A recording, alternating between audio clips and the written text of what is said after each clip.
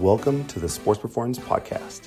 If you're interested in staying healthy, becoming fitter or stronger, getting rid of pain, or enhancing your athletic performance, this is the place for you. We're excited to be part of your journey to better health. Thanks for listening. Hey everyone, welcome back to the Sports Performance Podcast. Dr. Marisa. Yep. Hello. Hola. ¿Cómo estás? Dr. Marisa has been practicing her Spanish, was recently given a poncho or a sarape by one of our clients. So thank you, Dominic. We appreciate that. And she's been wearing it very, very often. Nice and warm. Hi, listeners. Today we're talking about why weightlifting keeps youth athletes injury-free. This is I think historically a controversial topic, and it depends on what you define as a youth athlete. But historically, people have seen weightlifting as something that may not help at an early stage, or fear of worsening or stunting growth for youth athletes. And I think we're finding a lot of newer research talking about the benefits. And we see it as physical therapists because we see the actual 4 points that we're going to bring up today. But also just to kind of give you some general advice or tips on why this is helpful for your kids, or maybe you're a personal trainer or coach or anybody who works with kids, and explaining truly why weightlifting should be incorporated with youth athletes. Dr. Marisa, what do you think? I think it's a must-have. Wow. No exceptions for all youth athletes. Wow. Must. That's must bold. have. Must. Yeah, you can't expect to be able to participate in a sport where you're putting massive times your body weight through your legs or through your arms. If it's like running, that's even 7 times your body weight through your legs. Mm-hmm. But you don't train to control those movements, or you don't train to make those movements stronger.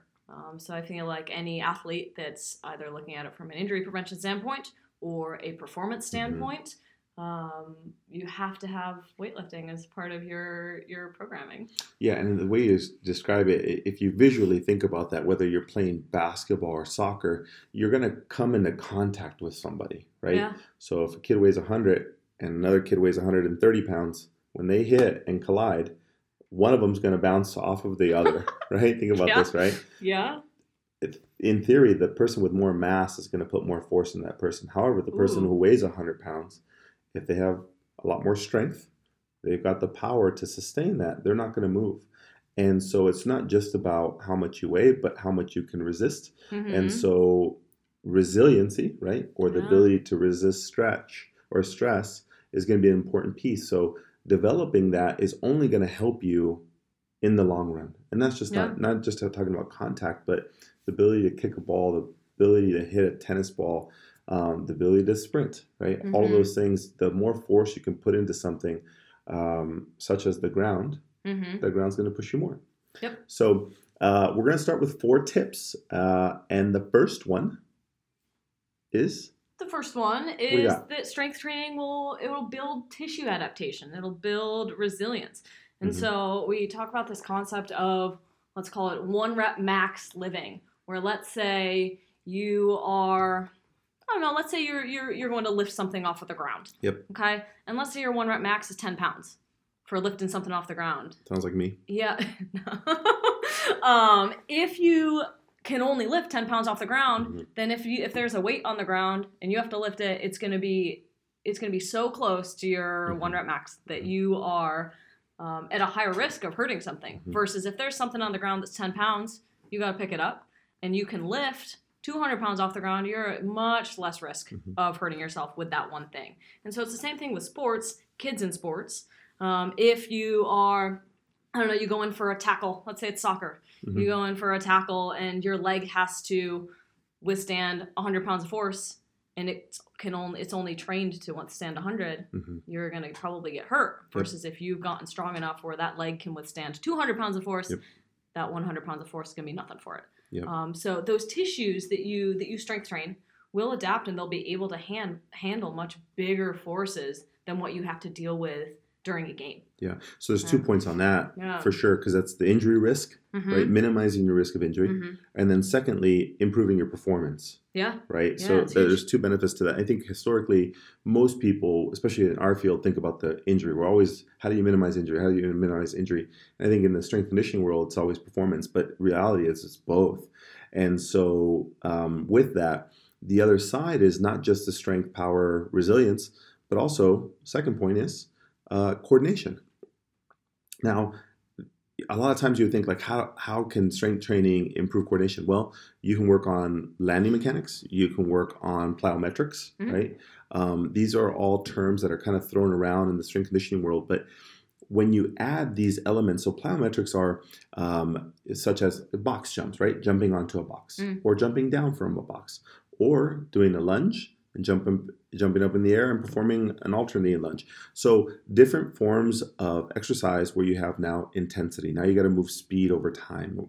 And so what happens there is you are teaching these youth athletes how to move their body quickly, so accelerate, but also decelerate, slowing down. And we know that youth soccer athletes have a high, and basketball athletes have a high risk of such as ACL tears, right?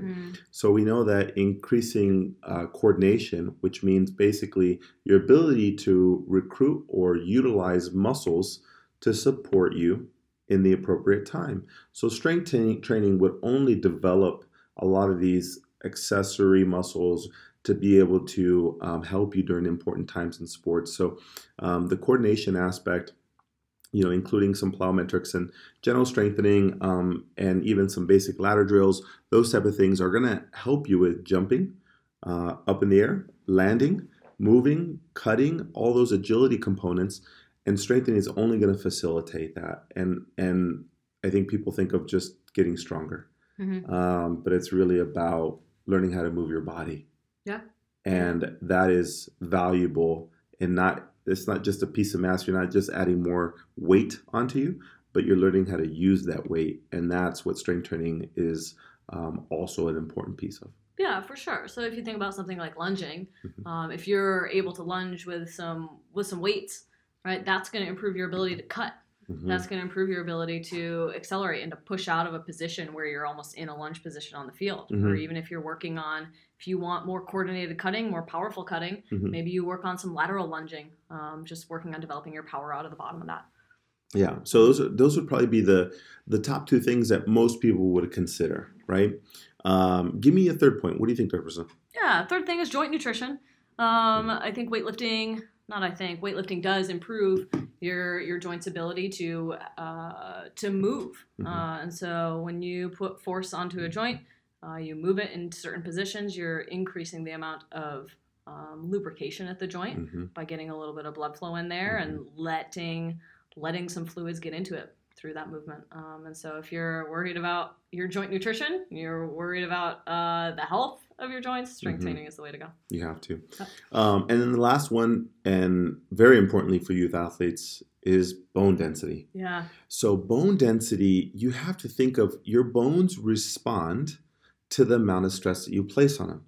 So if you were not to include resistance training, your bone's going to grow to whatever you like to do. So running, right? So your shins, your lower body is going to be having more stress applied to them. So your shins, your hips, your knees are developing strength. Well, in most sports, besides running, you're going to have a lot of upper body use, tennis, basketball, because you're pushing and shoving. You kind of need total body bone density improvement, and just for general quality of life, right? So what happens with bone density is your bones almost develop this callus, like a thick scab, right? And if you ever kind of lift weights and you've developed calluses on your hands, that's the same thing. So your body responds by placing additional tissue on top of it so that it can resist that same amount of stress. So if you've ever looked at, a bodybuilder, somebody who works purely on just strength, you're going to see that they have thicker amounts of muscle tissue. Well, that's also what happens at the bone, right? It grows. If you were to cut it in half, you would see that it actually grows wider and wider, like a tree stump, right? Just thicker and thicker. And so for kids, this is essential because it allows them to have that, like, number one point, that resiliency and ability to resist stress. What else for bone density, Dr. Marissa? I mean, do you see these with kids? I mean, it's with like runners. I know you are the running queen at the moment. Those runners. Runners kind of end up with a little bit of a risk for stress fractures, right? We know that some runners will get them in their feet, they'll get them in their shins, they'll get them in, hopefully not their femurs, but I've seen some that have had stress fractures in their femurs. And I think that part of that is definitely their nutrition and their overtraining, and we know that middle school, high school kids eat trash all day. They eat Takis and that's it. Hey, those are good. Don't knock on Takis. Right. And so if you're not getting adequate nutrition, adequate sleep, all of that, you got to at least find some way to protect your bones to help make up for what you're doing. Hands down. Which is just living as a teenager. Yeah. And so I think strength training is a good way to help build that bone density, given the fact that kids are probably not going to do the other things that will be more helpful for their bone density. Yeah, so, these are really 4 ways that you can, the reasons why weightlifting is really good for a youth athlete. And so examples, I mean, there's a whole nother podcast on programming and what the dosage and what's right. But I'd say most research would agree that you need 2 to 3 days of resistance training to develop strength and develop these benefits. So if you're doing 1 day of resistance training, it's not ideal. Most science would say that's kind of a maintenance program, if that, where you're just applying pretty basic stimulus to that. And our body needs what we need is called progressive overload, right? More. You need more. You need more, and every year it's going to be even higher than that. And that applies to adults too. This is not just to youth athletes. So 2 to 3 days. What else, Dr. Mercer? Yeah. With the progressive overload. So you need 2 to 3 days, but you need to also be intentionally building strength over that time, which is what that overload principle means. And that's to say that if I go into the gym and I squat,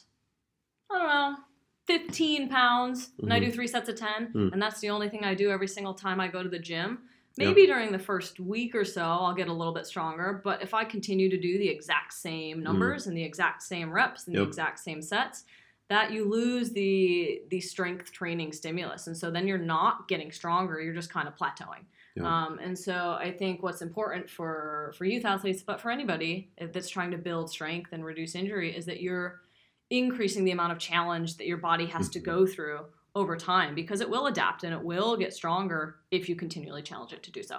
Yeah, and that's also to say that, you can't train the same things all the time, right? So even if you do overload, right, and you add resistance, you just can't, and most high schoolers get mad because you can't train chest, 4 days in a row. You just can't, you can't do bench all the time. Yeah. And it has to apply to your sport. Let's go full body, so, yeah, if you're a runner and you're doing bench press, that's good. That's great. But however, for the use of your sport, you want to develop the strength in the actual activity that you're looking for as well. So total body strength is definitely important. So if we're working with youth soccer athletes, we're going to be working on lower body, core, and upper body as well. If you're playing with tennis or whatever it may be, you're going to try and create a program that includes something that's specific to you. And the demands of your sport. So if you're looking at just developing muscles to look good, that's very different than what we're talking about right now. We're talking about performance and injury risk, not aesthetics. Whole different world. True. Yeah. I mean, you see a lot of, I don't know, especially runners. They say, well, I run for my leg strength, and that's so all I do when I go to the gym is I just lift upper body because my legs get enough of a workout when I run. But that could not be further from the truth. Same thing with soccer players; they just do upper body because their legs they use their legs for soccer.